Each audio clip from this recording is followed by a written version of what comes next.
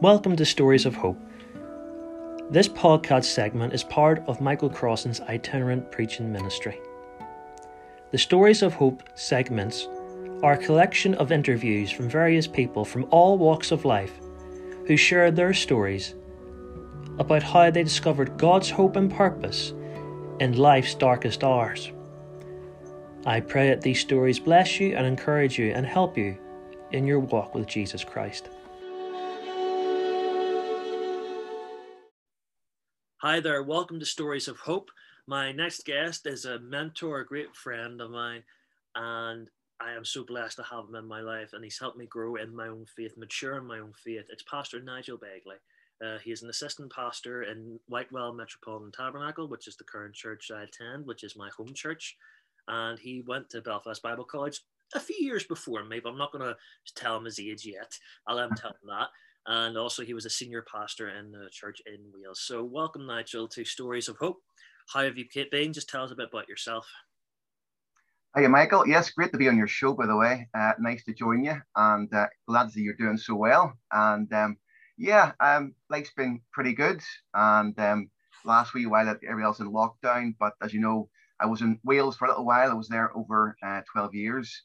And then I came back about 4.5 years ago to Whitewell. I'm on staff there now 4.5 years. So it's been good. I've enjoyed coming back to Northern Ireland, Northern Ireland, after all these years away. So it's been great. And of course, we reconnected and with really good friendship as well. So it's been good, in good times. It's been a great times indeed. So tell us a bit about your upbringing, because you've got a very interesting testimony. And when I heard it, I was just blown away by it. So take us from the beginning. Now, I always ask this traditional Northern Irish question: were you brought up in a Christian home or a religious home, or none at all? Tell us. Definitely a religious home. My mum definitely. My dad would have had a few issues. Let's just say he's a very angry man, and it's all part of my story. So yeah, I guess you could say it was traditional in a way. Yeah, you could say that for Christian wise. Okay, so tell us about your life and your upbringing. Were you sent to church, BB, Sunday school? Just tell us a bit before your life and how you got into Satanism, because that is a journey in itself. So far away. Yeah, I think if you're going to tell my story, you've got to start with my relationship with my father, funnily enough, because yes, we go to church periodically and stuff, and I'd be forced to go to BB and things like that when I was growing up, and I used to always bunk off, as we say, and they'd leave me off the front door of the church, a Presbyterian church in Carrickfergus.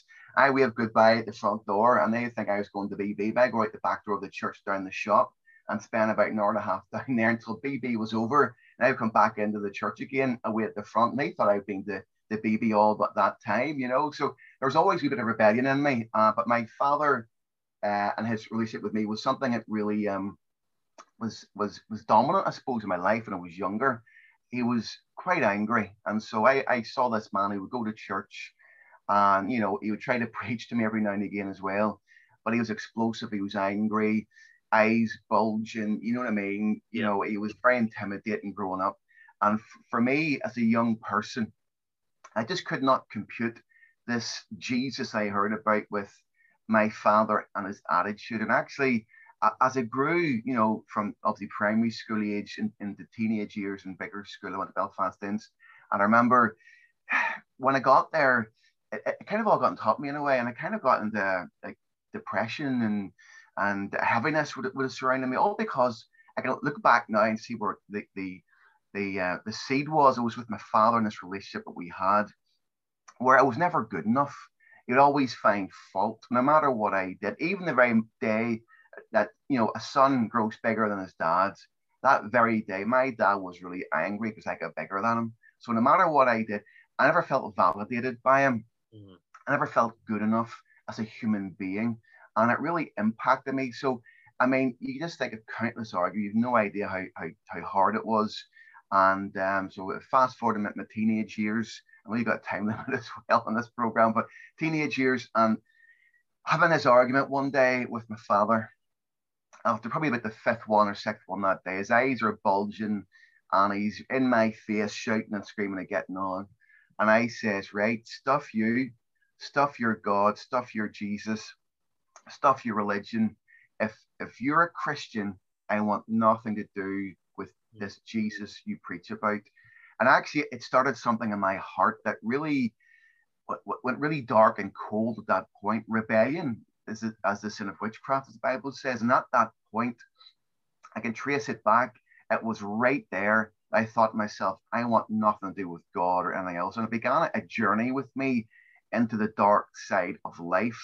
And, I was saying, stuff your God. And that's the edited version, by the way. It was much worse than that. You can imagine what I was saying in that particular moment. Totally frustrated. And I said, that's it. And so it began a journey of me looking elsewhere to find contentment in life, put it that way, and get into New Age and all that kind of thinking and philosophy. And once you get into, you dip your toe. I didn't just dip my toe into it. I kind of jumped in full, you know what I mean, right into the deep end, if you like, and straight to the darks. I don't always going through depression.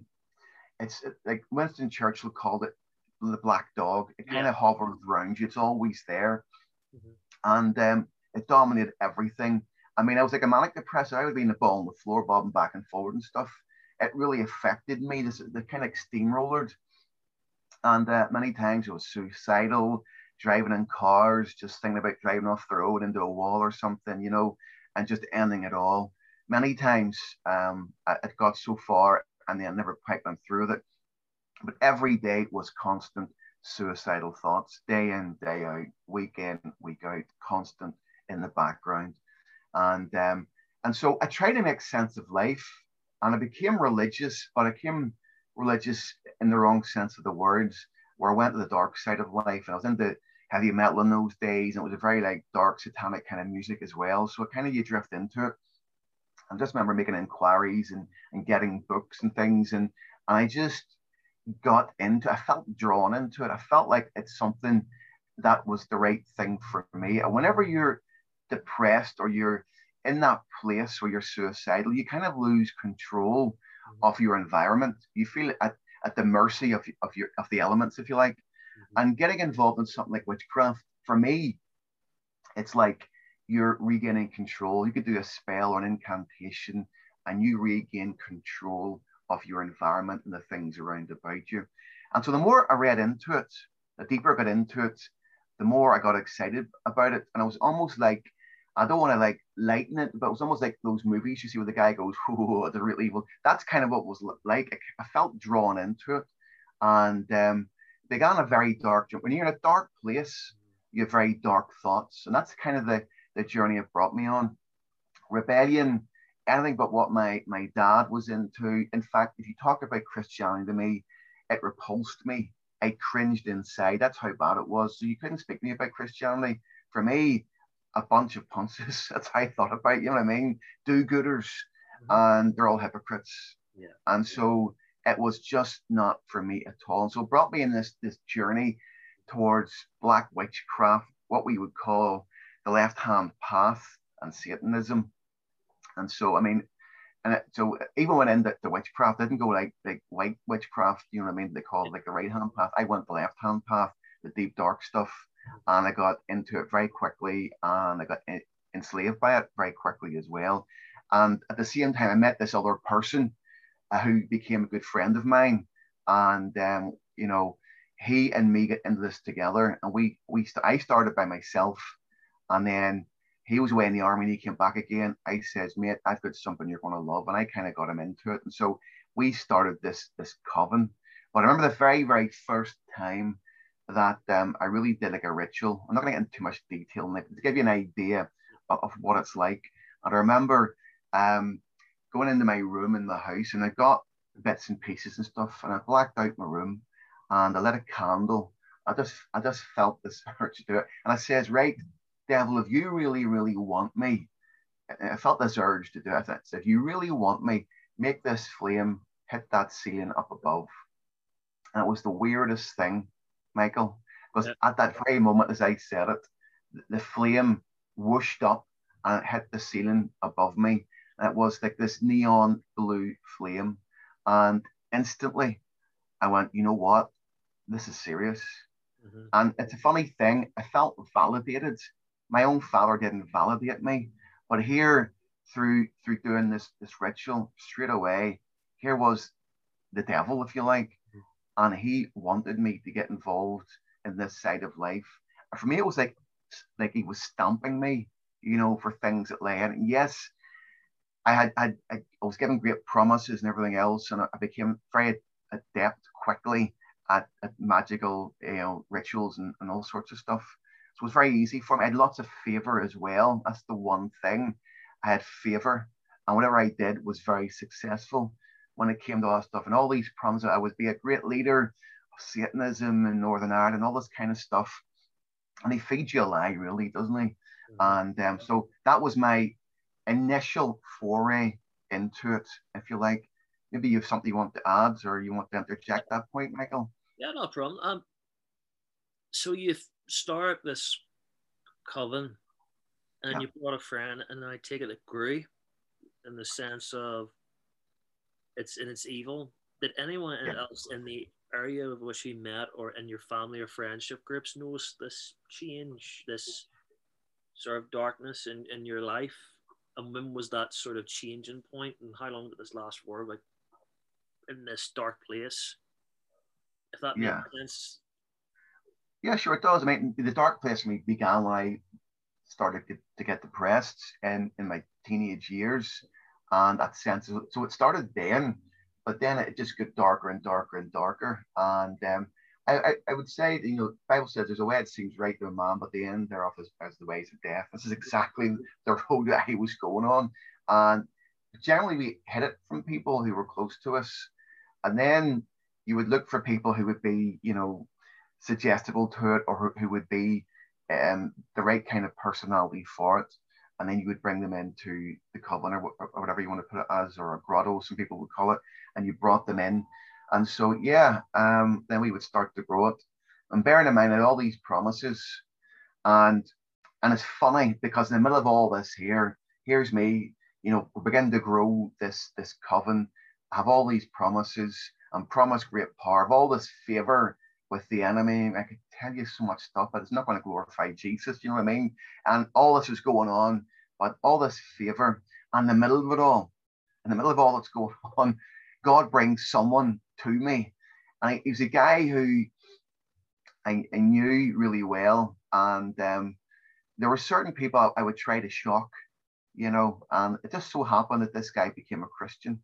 And he had all the tattoos and everything else, all the paramilitary tattoos, and he became a Christian. And I saw him and I said to him, "You became a Christian." I just knew straight away because he had just totally changed. He was a guy involved with all the wrong things in life, and he became a Christian. And of course, I started trying to ask him all the difficult questions of the day as much as I possibly could. I would try to, and just to try and knock his faith. And I even bring in and show him like magical books just to freak him out and stuff. You know what I mean? Just to really put the frighteners on him. But he used to just say to me, he'd just say, "Nige, I'll tell you what I'll do. I'll go back, I'll ask my pastor the answer to your difficult question, and I'll come back maybe, next week, and we'll arrange, we'll meet up and we'll talk about it. I'll give you the answer then." And no matter how many times I asked him a difficult question, this guy, I couldn't shake his faith. He had a simple faith, I couldn't shake it. He impressed me more than a philosopher or someone with all the degrees going. You know what I mean? This man's simple faith, and I couldn't shake it, impressed me so much. And it was funny, and it used to really annoy me as well. And he started to invite me to go to church. And bearing in mind, the guy who was like my number two in the occult, and just to fast forward the story, I'm a pastor now, as you know, as you introduced me as well. But also he became a pastor too. Yes. But at that point, and I remember we met up about 3 years ago. He's a pastor over in England now. Here's what he said, these words. He says, "Do you realize that you and me were like complete psychopaths back in the day?" Yeah. And actually I got a wee bit offended when he said it. It's like, I says, "No, I wasn't." He goes, "Well, were?" He says, "You think about it, we actually were." And you forget the person that you were back then before you came to Christ. And actually, he was right. He says, "People think you're so nice." He says, "Now, because like you're a new creature in Christ, you know what I mean? You know what I mean? Your sins have been forgiven." But back then, people don't realize just the kind of personality that you actually were. And, it hit home to me that actually you had a point. And I didn't care about anybody. I didn't care about myself, if I lived or died, or if anybody else lived or died. My heart was as cold as ice. You could have struck a match off it. I didn't care. I didn't have love for anybody or anything. I was totally in chains. And I knew, because the deeper I get into it, the more enslaved you got. And promised A, B, C, and D. And then you're being asked to do certain things. And it got to a stage where we're actually planning to kill somebody and who actually crossed us. And that was happening at the same time as this Christian had come into my kind of sphere of influence and was inviting me to church. And so he kind of this battle of light and darkness was going on. And this inner turmoil began to strive within me, especially because what I did was, because this guy kept inviting me to go to church, I says, okay, I'll go. But my plan was to go and to curse the church. Yeah. And so me and my number two go to this church. It was in Ballyclare. So we go to this church in Ballyclare, and we go as two Satanists. He's invited me. He thinks, brilliant, I got the Satanist to go to church. He has a whole church praying for us, fasting for us as we go in the doors. You know what I mean? We didn't know this. And we go in, we're in there to curse this church. We're in there cursing at the very start. But then something happens during the service. And we're not in there for anything else, not to get saved, nothing like that there. We go in to curse this place. Yeah. But in that church environment, we have an encounter with the living God. Now, I don't get saved, but I encounter this goodness. I encounter this Jesus for real, not just like some religious figure, not just in a religious sense, but in reality. And I felt that move of the Spirit. Now, I recoiled from it. I didn't want it. And I vowed never to go back into church again. And I did go to curse it in the middle of it all. My friend who was there with me, he recounts the story as I'm there and I'm leader of this coven. He's my number two. He's scared that I'm going to kill him or something, because he begins to feel something too inside. And he is scared to look round at me in case I'm going to get outside. When I get outside, I'm going to do some harm to him. He looks at me and he sees a tear going down the side of my face. Out of nowhere, this presence of holiness hits me, and I can't deny its reality. But I will leave the church. Obviously, I don't get saved, and I go back to my old life. I vow never to go back to a church again. Back to you, Michael, in case you want to say something there. No, I love this. I could listen to you all day. I don't care about how long this episode is. I doubt the listeners would care, because it is such a gripping story, and it's an honest story. And I remember your friend Alistair saying about that particular church and that he later became a pastor of that church that he visited to, which was incredible. But he recalls that living presence, and people might say now, those with a skeptical background, well, this is just over glorified Harry Potter kind of style writing. But it was very real to you, and people around you noticed it. But then something began to change, and you encountered this living God. Yeah. But what happened afterwards? You didn't get saved at that point. Did that encounter stick with you, or did you put it aside? And then with your friend who was a Christian, did you just keep hammering him basically for his faith? Or what happened? That's the next part. Good question. Good question. No, we left that church, and me being the leader and that number two was there as well. And it affected both of us differently, funnily enough. Because when I went back, I said, I vowed never to go back into a church again, because I knew if I did, I'd be one of those guys puts their hands up. I had no way. I've had enough. I don't want to hear about Jesus ever again. And so I'll go back my old life. But after having no conscience before, I go back into doing rituals and stuff. And all of a sudden, when I'm doing something, I remember doing one of the most evil, like, kind of rituals. And all of a sudden, in the middle of what I'm doing, I have a conscience that this is wrong. And there's this battle going on within me. And the guy who was there, he came me to the church. He looks at me and he sees, I don't vocalize it, but he sees this battle going on inside him. He can sense this battle. And of course, at the same time, we're planning to, to kill somebody at the end of the day. And that's as simple as I can put it. He crossed us. And so we had planned to do something, and I'm not proud of the fact that's just the way it was as part of my story. And during the planning for all that there, I had this great battle going on inside of me. Here was this conscience I didn't think I had. I'm a guy who sold his soul, literally sold his soul to the devil in blood. Okay, done all that, you know. And here's me having this battle to do which was so natural to me and had all this favor with. I had this spiritual tug, if you like, in my heart, and I couldn't deny it. And I couldn't deny it. And I go out to pubs and clubs and stuff. You know what I mean? When we weren't doing that, rituals and things, we're out living normal life. But I would go to a club and they would turn around and go, "Where's Nige gone?" I was out walking the streets. You know what I mean? Drinking, drugs just wasn't doing it for me. And I was going, "Is this all there is?" And there's under this conviction came upon me, and I was fighting it and fighting it and fighting it, and it wasn't easy. But I would force myself to go back and do the rituals against this conviction in my heart. I remember swearing at God, telling him to clear off. I didn't want you. I don't love you. I don't want Jesus. Go away. I don't want you. I mean, I would swear at God. You know what I mean? Anybody but me. I don't want it. I don't want you. And it was me screaming from the depths of my heart, "Go away. I want to rebel and do my own thing." But no matter where I went, I always likened to that film of a few years ago, probably the 90s, The Fugitive, Harrison Ford. Yeah. And you may or may not know that if you're listening, but class film, brilliant film. And no matter where Harrison Ford goes, he's wrongly accused.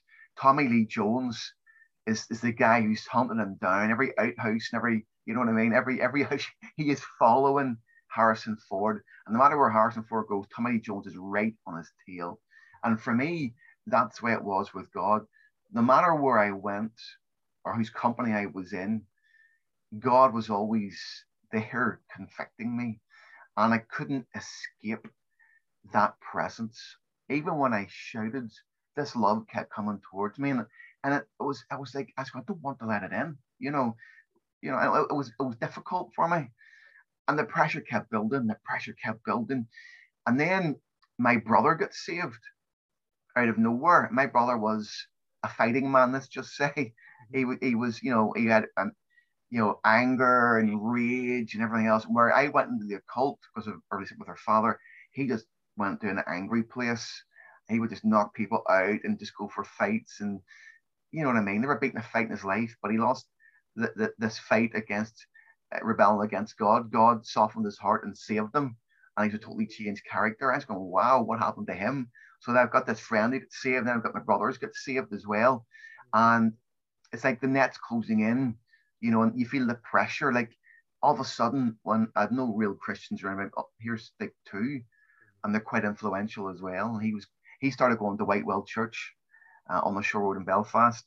And then this pressure was still coming on me.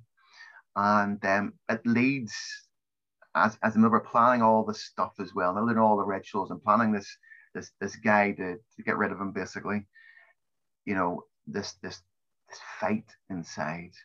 I'm still rebelling against God. And then I get invited to go to Whitewell. And this is the beginning of something else. So do you want to say anything at that point, Michael? No, I've heard you sharing the story before, and then leading to that point.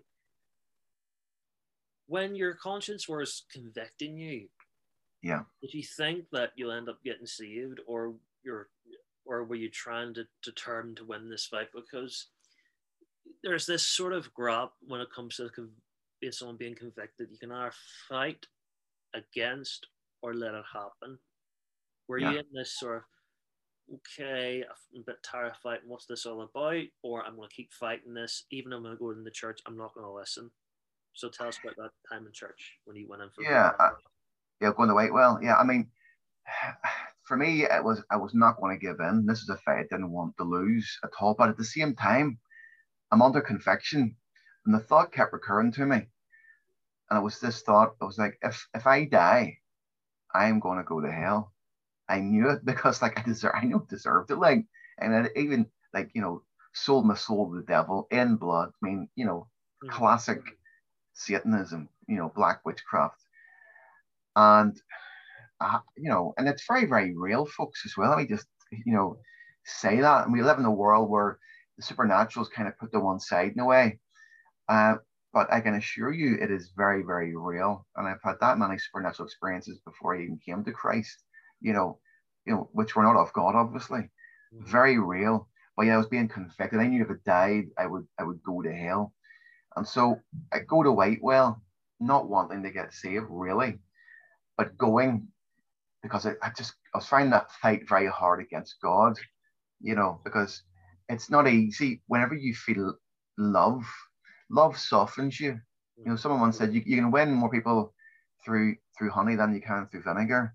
There's a sweetness about God, and there's a sweetness. I was in the vinegar, like into my neck, you know what I mean? But this sweetness comes along, and taste and see the Lord is good. You couldn't deny the goodness of God, yet I was rebelling against it to do my own thing. Because when you're a Satanist, you live by one rule. It's this: do what thou wilt to be the whole of the law. That's it. That's all there is. Do what you want. And in a way, that's today's world philosophy. If it feels good, do it. But it's actually rooted in opposition to God. The world doesn't actually realize that that's where it's rooted in. And so for me to go to church again, I was going, oh no, you know what I mean? I did go, and it was a very, very warm night. And I went upstairs in the balcony in Whitewell. My brother obviously just got saved not that long ago. And I go up, and it was sweltering. It was packed out in those days. It was the very, very back row of the balcony of Whitewell. And he did the sermon. I couldn't tell what he was preaching about. I just felt the presence of God again, like I did in Ballyclare and Needham Church, and felt convicted.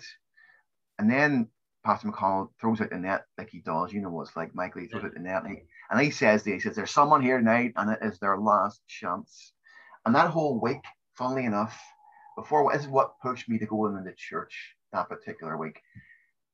The thought kept coming back, yes, you're going to go to hell, but also it's your last chance. It's your last chance. And to hear those words from the front again, there's this pastor at the front saying, there's someone here tonight, it's your last chance. I was like confirming that thought I'd been having that entire week and lead up to going to church. Being the rebel that I was, I didn't put my hand up. I was still fighting that night.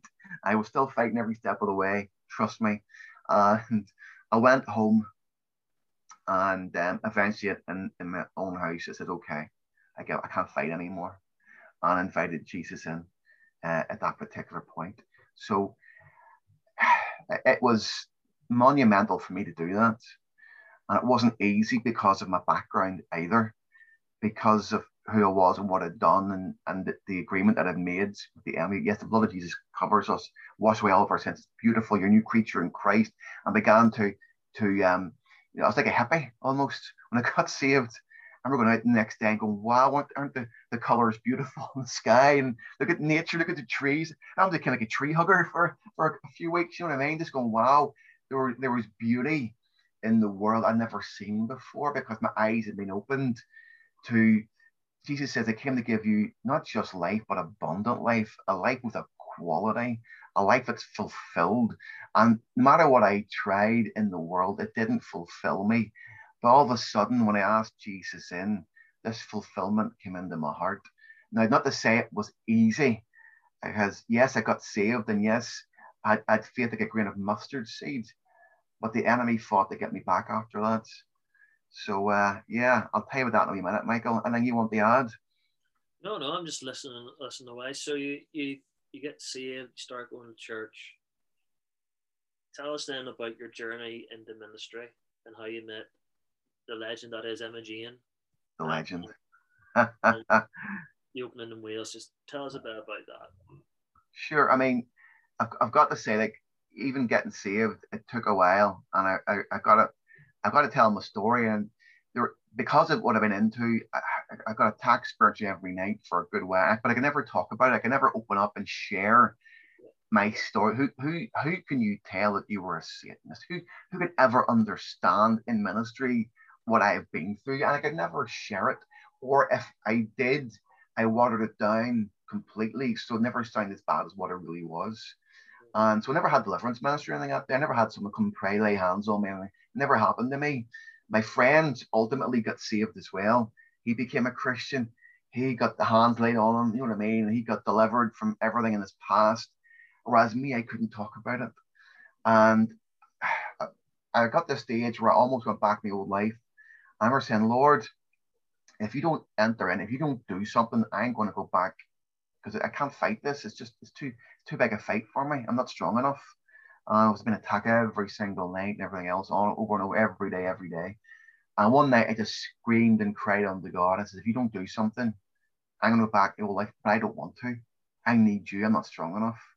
And I screamed and I cried and for about 2 hours. And then, you know what happened? Nothing. Absolutely nothing. I went to bed that night and I was like, oh, why did I even bother? But during the night, I was like, I was in the presence of God, and it was a most amazing thing. I just knew, like Paul says, whether it's in the body or the body, I do not know. I just knew it was in the presence of God.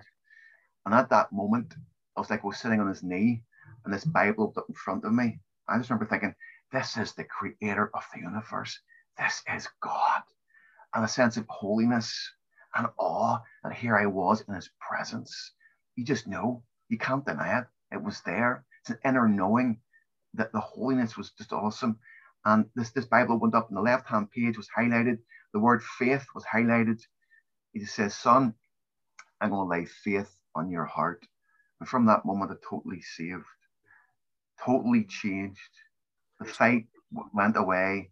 And I had saving faith, but didn't have living faith, that part. And God had to step in. So even the faith I have now, God gave it to me, you know, and it's a beautiful thing. So no matter what you're going through, folks, I just say this: God will always meet your need. If you're not strong enough right now, he will be your strength. He will get you through. You know, if you're a prodigal today, listen, you know, his arms are open and outstretched to you. For me, I love the story of the prodigal son, because he comes to himself in a pig pen, eating pig food. He's in the dirt, and says he comes to himself, in other words, he shakes himself, and he comes to the Father, and the Father's arms are open to him. And that's what happens at that point. And when I came into the presence of God, the Father's arms were open to me. And no matter what you've done in life, if you're not saved, if you don't know Jesus, his arms are open to you right now. From that point, totally changed. You know, that faith was there. And no matter what I go through in life, that faith always rises up now inside of me, laid in my heart. No matter what it is, automatically just comes out. It's his faith he's given me, you know. So, anyways, yes. So, you know, followed the Lord. And I knew then I was going to be called in the ministry. Did not want it, because I'm not an upfront kind of person. Don't like to be a public speaker or any of those things. It's funny how God takes, like, you know what I'm talking about, don't you? You've walked in their shoes. You know what I'm talking about. And so I didn't fancy it at all, but I knew within me, this is the place that God wanted me to be. And so, but I knew it wasn't the right time. And so I just went out and I was just working away and doing what I had to do to survive at that point. And then met Emma G, and she went to Whitewell, my wife to be. And then a few years later, the Lord asked me to, right, now's the time for you to put in for Bible college. And I did it, and the rest, to say, is history. I did 3 years in Belfast Bible College. Really enjoyed it. It was just something that I needed.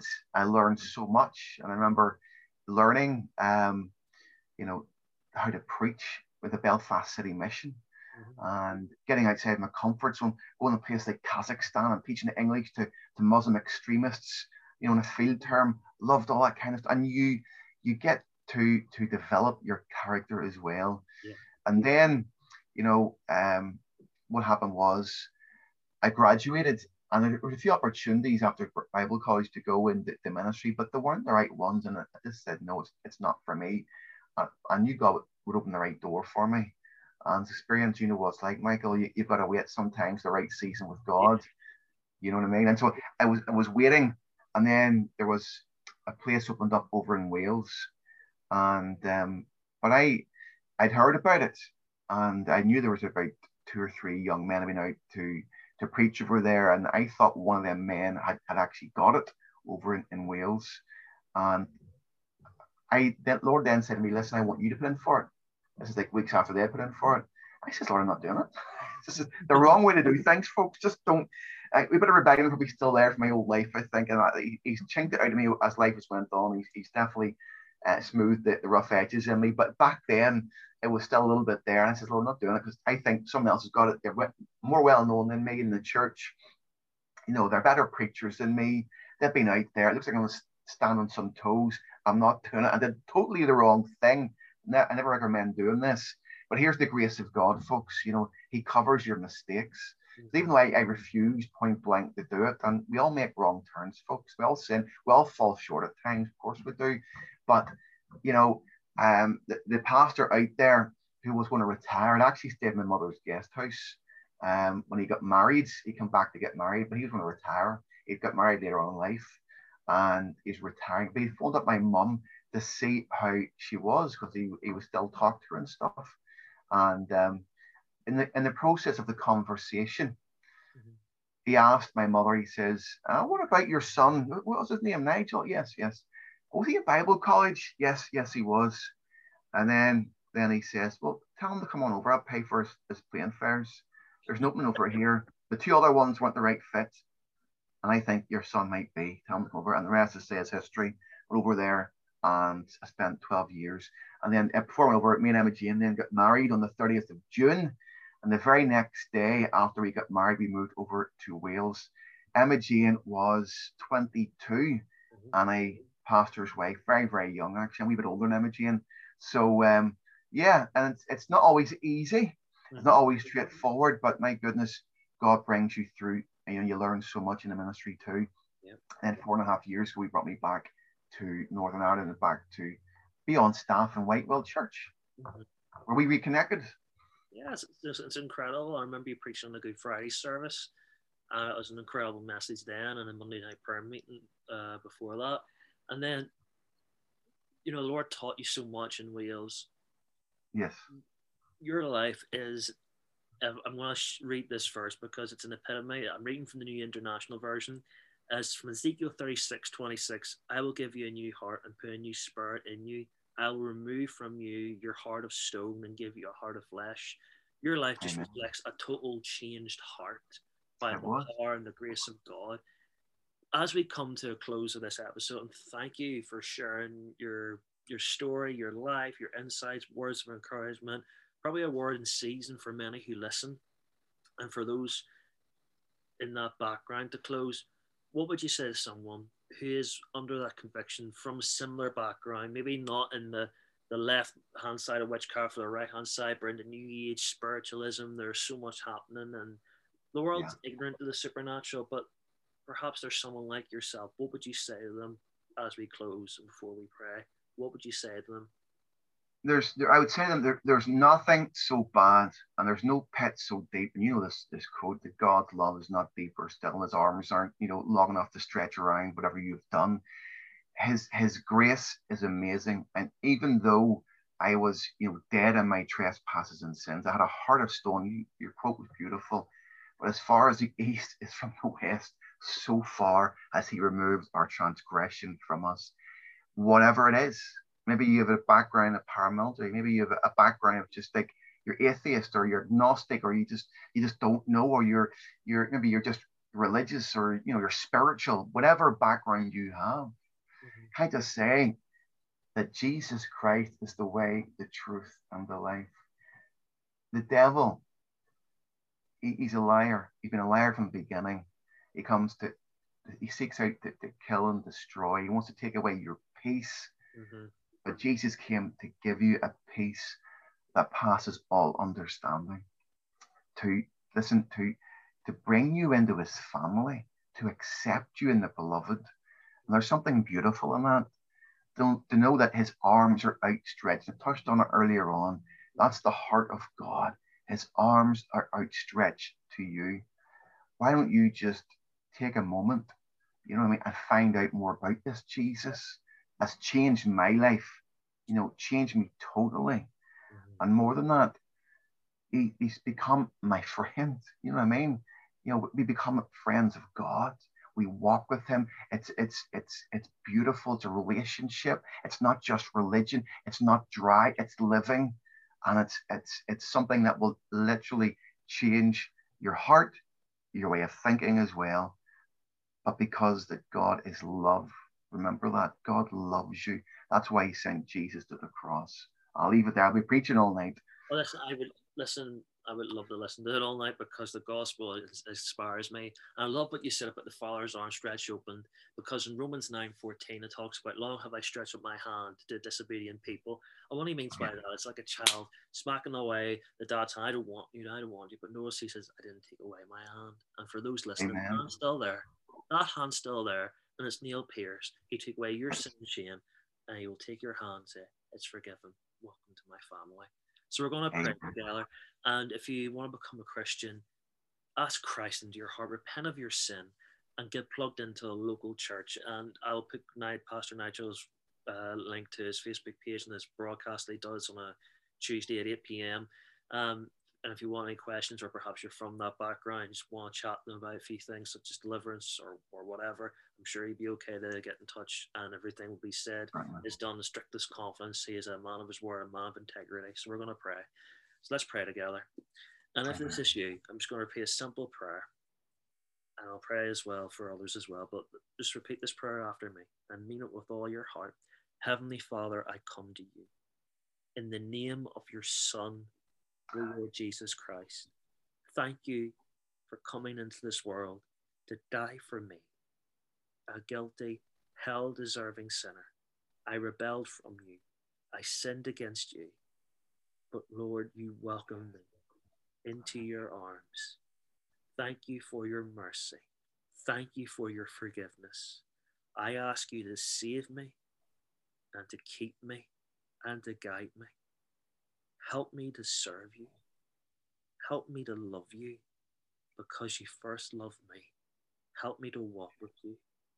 I trust you, for all my days are in your hands. I ask this in Jesus' name. Amen. Amen. For those who just need an encouragement, Father, I pray for those who are listening, who need hope, Lord, I pray that they'll find hope in this story, that they would share this, that they would realize that there's nothing too hard for you to do. Perhaps they've got family members whose hearts are hardened, Lord, that you can change their heart. As it says in Ezekiel 36:26, you would change their spirit, that you would give them a heart of flesh instead of a heart of stone. So, Lord, I pray, would you do the miraculous in the listeners' lives? Yes. In Jesus' name. Amen. Nigel, thank you very much for coming on Stories of Hope. Thank you for listening, everyone. Until next week, take care, stay safe, and look forward to sharing with you the next episode. God bless.